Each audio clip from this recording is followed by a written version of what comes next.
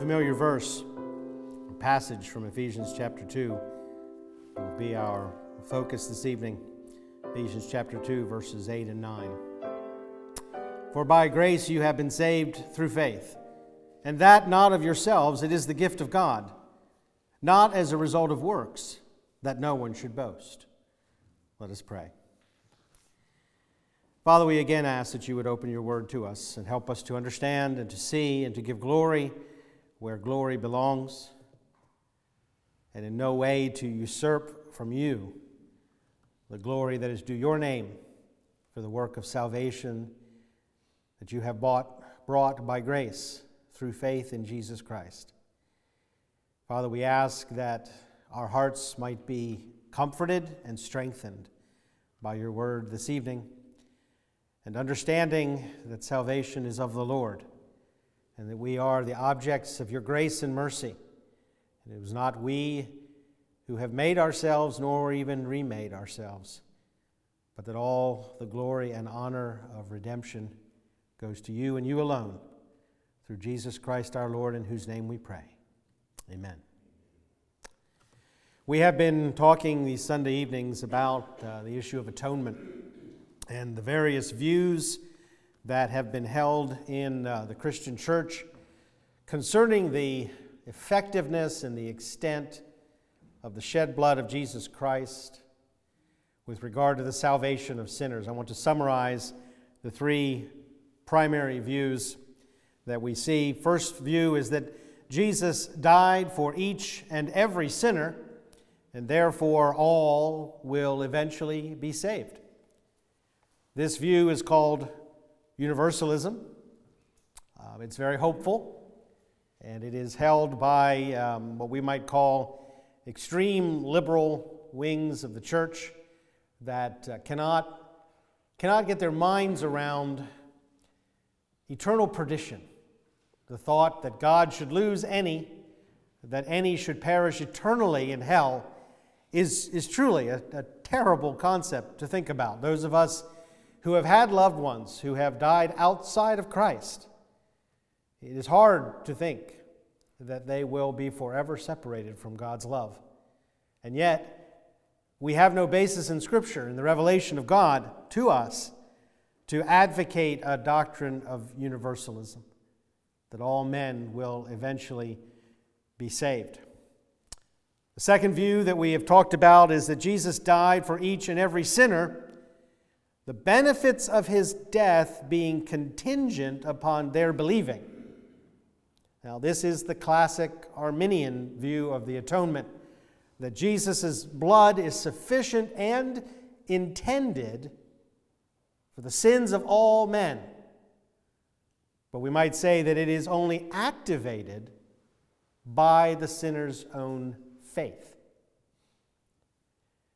The Reformed view, the third view, the one that we generally, I think, hold here, and the one that I am essentially defending, is that Jesus died for the elect of God, who will each believe in time and be saved.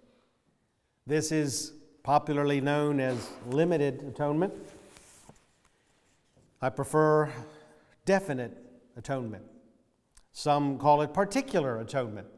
I noticed in the bulletin today the little summary of Spurgeon in the book review in the back, that he was a particular Baptist, which does not mean that he was, snooty and wanted to have his robe just right. It meant that he believed in limited or definite atonement, that there was a particular target and intention of God in sending Christ, an intention in Christ in going to the cross, shedding his blood, and that was for the elect of God. John Owen says this in summary of at least some of the views that I've looked at here, particularly the Universalists, but he says this: God imposed his wrath due unto, and Christ underwent the pains of hell for either all the sins of all men, or all the sins of some men, or some of the sins of all men. Now, I think he covered everything there. Either all the sins of all men, now that would be universalism, or all the sins of some men whom we call the elect, and that would be the Reformed theology, or some of the sins of all men. If the last, some sins of all men, then have all men some sins to answer for, and so shall no man be saved. That's really the crux. If we have some sins to answer for, who can stand? If God should count iniquity, O Lord, who can stand? The biblical answer is no one. But the Arminian says that there is one sin that negates the blood of Jesus Christ, and that is the sin of unbelief. And the logic of the Arminian position is that Jesus Christ on Golgotha died for all the sins of all men except one: the sin of not believing. Now, how they get around that is what we're going to talk about tonight. The question of faith, the issue of believing. And there is no argument between the Arminian and the Calvinist as to the instrumentality of believing in the salvation of any sinner. In other words, no man will ever be saved who doesn't believe that Jesus Christ is the Son of God and his Savior. And we read here in Ephesians chapter 2, verse 8, "For by grace you have been saved through faith." And it's important to note that we're not saved by faith. That's a common mistake among Christians, that we are saved by faith. No, we're saved by grace through faith. Grace is the operative force in any sinner's salvation. Faith is the means whereby grace brings about the sinner's redemption. Grace, we understand, comes from God. Where does the faith come from? That's really the issue. Two questions come out of this passage and our discussion of definite atonement. Where does faith come from, first of all? And is believing a work? Now, I think you all understand, but I'll go ahead and clarify it just in case. Faith and believing are the same word in the Bible. One is a noun and the other is a verb. So when I say faith, what I mean is the state of believing. When I say believing, what I mean is having faith. So the words are synonymous. Where does that faith come from? Does it come from the free will of the sinner? That is the teaching of the Arminian, and it is actually, if we would be honest, our own experience, is it not? We came to a place in our life where we believed in the gospel of Jesus Christ, and we trusted, which is also the same word, because to believe is to trust. You've all heard the example of the chair. You know, when you sit down, you are having faith. You trust that that chair will hold you up. So these words are all somewhat synonymous. And when we came to the Lord, when we prayed, when we asked Jesus Christ to save us, we knew ourselves to be believing. And so it's easy for us to think that that faith came from within us.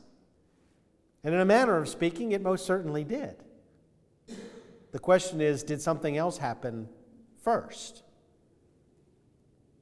So does faith come from the free will of the sinner, or does it come from God through regeneration by the Holy Spirit? You must be born again. See, that's the event that we claim precedes believing. That God, the Holy Spirit, enters into our heart as He promised and replace the unbelieving heart of the sinner with a believing heart of a child of God. Our response is to believe. And frankly, I didn't feel anything. I didn't feel open heart surgery or anything like that. So it does, as I said, seem like we are believing. And that leads to the second question we're going to look at this evening. Is believing a work? Something that the sinner does to secure salvation? Or is it something done to the sinner as a part of salvation? Do we bring the faith to God's grace? Or does God's grace bring the faith to us? Now, this passage in Ephesians chapter 2 might seem to answer the question, for by grace you have been saved through faith, and that not of yourselves. It is the gift of God.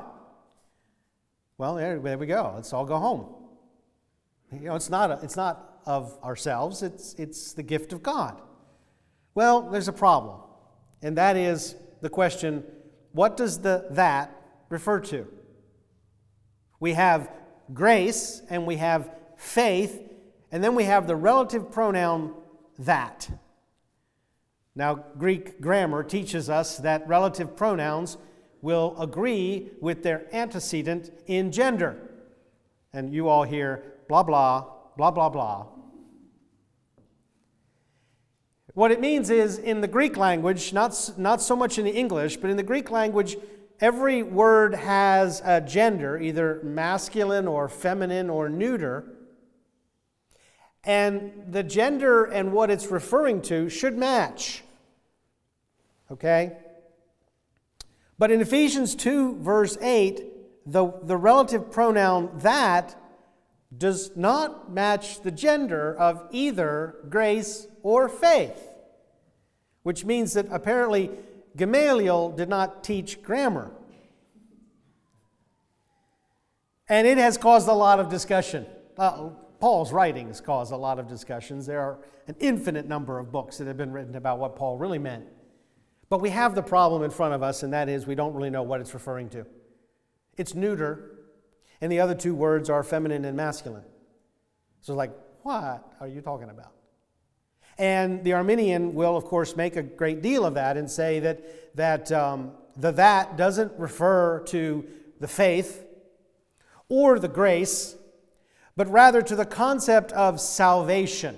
For by grace you have been saved through faith. And so it's the concept of salvation, which being a concept, would warrant a neuter relative pronoun, that. And frankly, I agree with the Arminian. I think that's exactly what Paul is saying. That salvation comes from God, and that not of yourselves. Salvation, is the gift of God. And just as you wish to be honored and recognized in the gifts that you give, even more so does God desire to be honored in the gifts that He gives, and doesn't intend to share that honor with anyone else. When you receive a gift for your birthday or for Christmas, you thank the giver. You don't claim part of the honor. You are the recipient of the gift. And so you thank the giver and give the honor of the giving to the one who gave the gift. But in Arminian and Pelagian soteriology, they say that God brings the grace and man brings the faith. Well, that's not a gift. That's a cooperative effort. Who gets the glory? Who gets the honor? When one brings one very important part and the other brings the other very important part. And we find that both of those elements are what they call sine qua non, without which nothing. If not for the grace of God, then all our believing would not get us anywhere. But without our believing, the grace of God is impotent to save. Now, most Reformed folk have a problem with that right there. That in any way what God does is in any sense impotent and incapable of accomplishing its purpose. And his purpose is just something that Reformed people have a hard time dealing with. On the other hand, and I'll grant that this is in a large sense, this is a philosophical issue here. The Arminian has a hard time grasping the concept of man being saved apart from his will. God forcing salvation upon the unwilling sinner. So one camp has a problem with the idea of God not accomplishing what he intends. The other camp has a problem with man being forced against his will so that God might accomplish what he intends. Does that all make sense? It's not that we don't both believe the Word of God, but rather that we both come to it with a certain paradigm of thinking. And that colors how we read the Scripture. And so I want to say that because I'm not talking about Arminians as unbelievers or Arminians as those who don't honor the Word of God. That's not the case. The case is we know ourselves to be, as it were, responsible for our decisions. We know that we're not being coerced when we choose to do things. The Arminian and the Calvinist both understand that man is responsible for what he wills to do. But does the Scripture portray for us a God who doesn't get what he intends? And the Reformed theologian says, no, Scripture clearly portrays God to us as one who in all things accomplishes according to what he purposes. We've talked about that before. So this evening we're going to look at the issue of faith and its relationship to grace. To assume that a fallen man can believe is to completely misunderstand the nature of unbelief. And this is something that you will find, I think, very frequently in Arminian teaching on the atonement. Scripture does not portray the sinner as neutral with regard to believing, but rather as hostile in unbelief. In other words, the unbeliever is not just ignorant and in need of enlightenment. He is not neutral toward God. He is negative, or he is positive in his opposition to God. And he is portrayed as not being able on his own to do anything about that, nor even desiring to do so. Deuteronomy chapter 29, Moses says, "Yet to this day the Lord has not given you a heart to know, nor eyes to see, nor ears to hear." The Lord has not given you these things. One chapter later, in Deuteronomy chapter 30, it is promised that God would circumcise their hearts and give them a heart to know, and eyes to see, and ears to hear. They might obey and live. And it is upon a faith in that promise that those who were faithful in Israel did, in fact, receive salvation. Jeremiah chapter 13, this famous phrase, "Can the Ethiopian change his skin, or the leopard his spots? Then you also can do good, who are accustomed to do evil." In other words, ain't going to happen. The Ethiopian does not change the color of his skin. The leopard does not change his spots. And the sinner does not begin to do good in his evil nature. Romans chapter 3, again, equally famous passage where Paul just simply starts pulling verses from the Old Testament, verses that describe men in sin, in inherited and in experienced sin. And he says, "There is none righteous, no, not even one. There is none who seeks for God. There is none who does good, not even one." To believe is not merely to be convinced from a condition of ignorance to one of knowledge. It is to overcome the positive power of the sin of unbelief. And that is an important distinction. Unbelief is not neutrality towards God. It is hostility toward God. It is something to be overcome.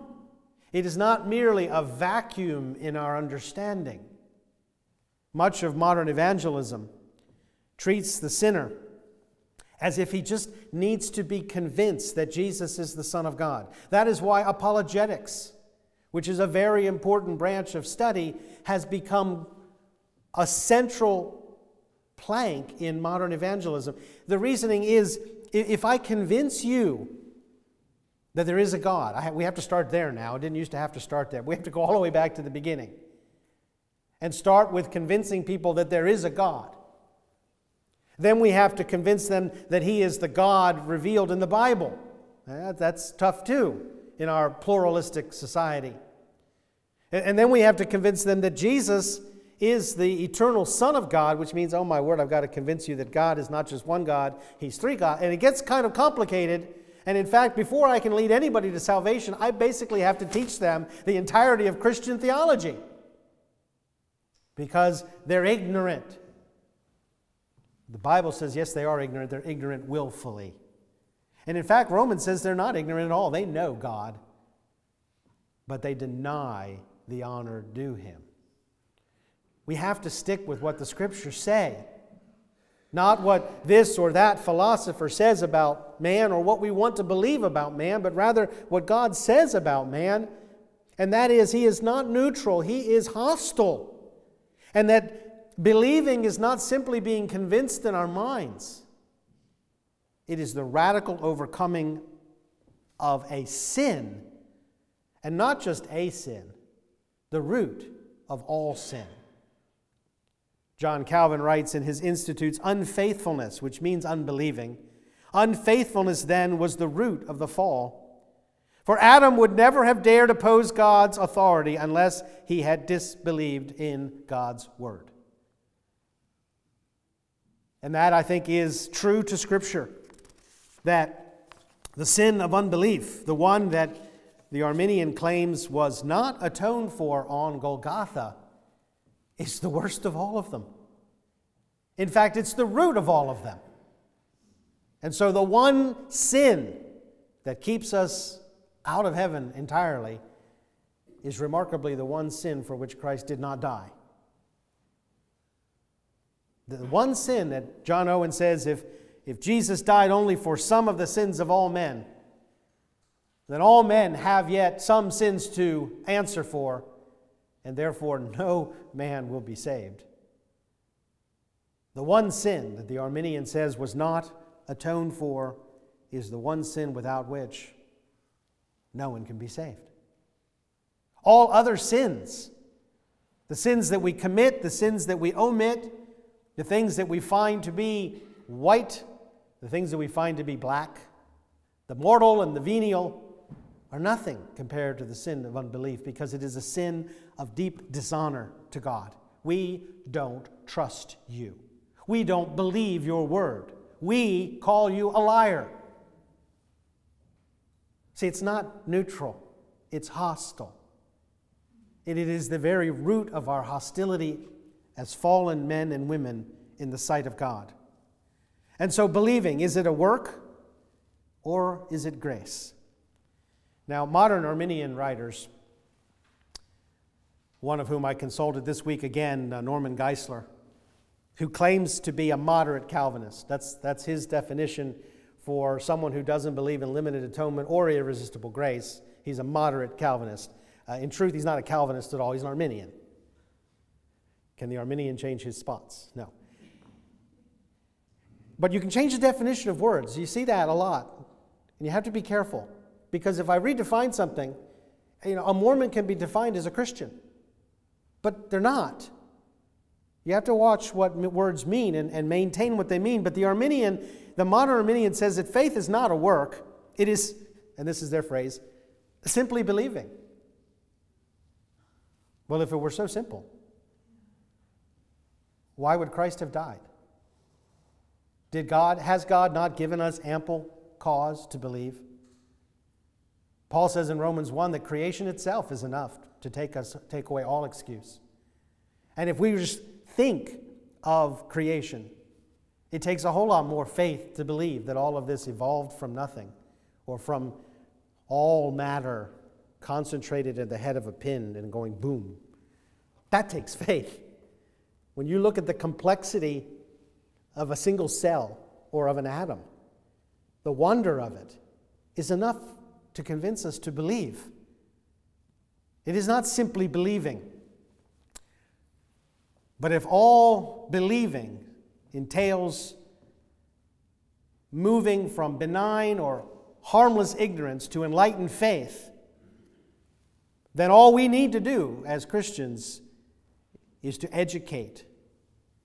Now, we hear that a lot in our culture. You know, all that's needed to eradicate crime and drug abuse and premarital sex and teenage pregnancies and just about any other societal ill is just more education, right? It doesn't seem to be working. It's also not biblical. We need a new heart. We need a radical regeneration of our nature. To believe unto salvation is a far more arduous and impossible task or work than the keeping of the most rigid law. We can keep laws. We can toe the line. If someone gives us, and we're of a religious nature, if someone gives us a list of do's and don'ts, we can follow that list. But that's not believing. That's self-righteousness. But is believing a work? Now, Jesus was asked, what must we do to work the works of God? And his answer was, this is the work of God, to believe on him whom he has sent. Well, that seems to indicate that believing is a work. And we're taught by Paul that something is either of works or it is of grace. And Paul seems to separate those two quite far from each other. Because if believing is a work, and such a work that the sinner must and can do in order to be saved, then we have a salvation that is of works, is it not? And I don't know how you can dance around that.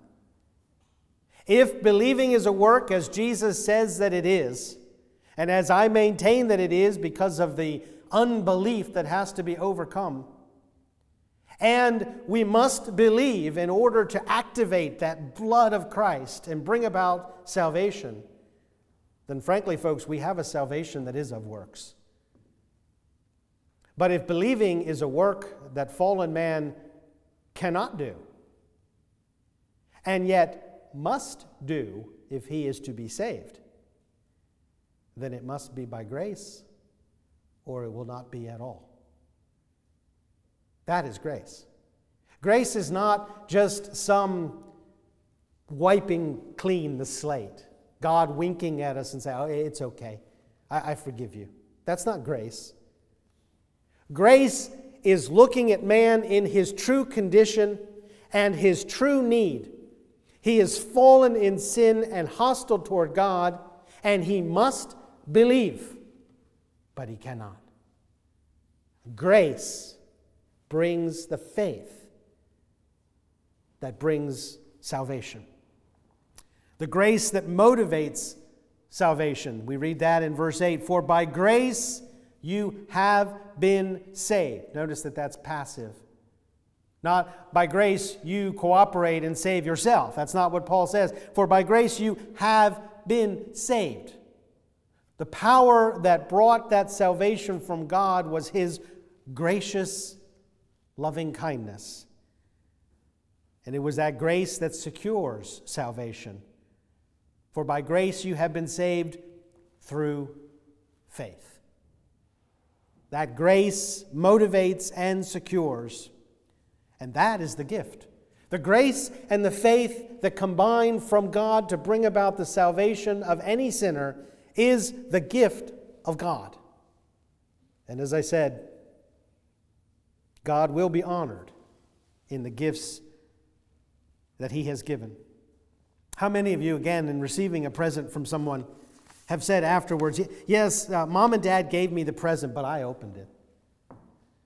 Isn't that a ridiculous thought? Oh, yes, there were many presents under the tree that people gave to me, but I opened them.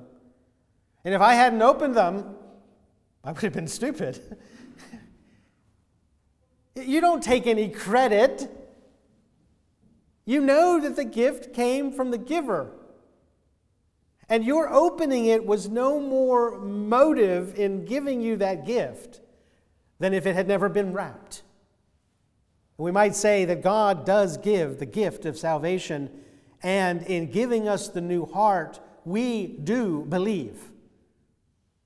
And in that sense, we do open the present, the gift that God has given, but we don't take any credit for the giving of the gift. It is all from God. Believing is a work that all men must do to be saved, but which no man can do who has fallen in sin. And if it comes not by grace, then it comes not at all. But if by grace, then what is it that secures that grace?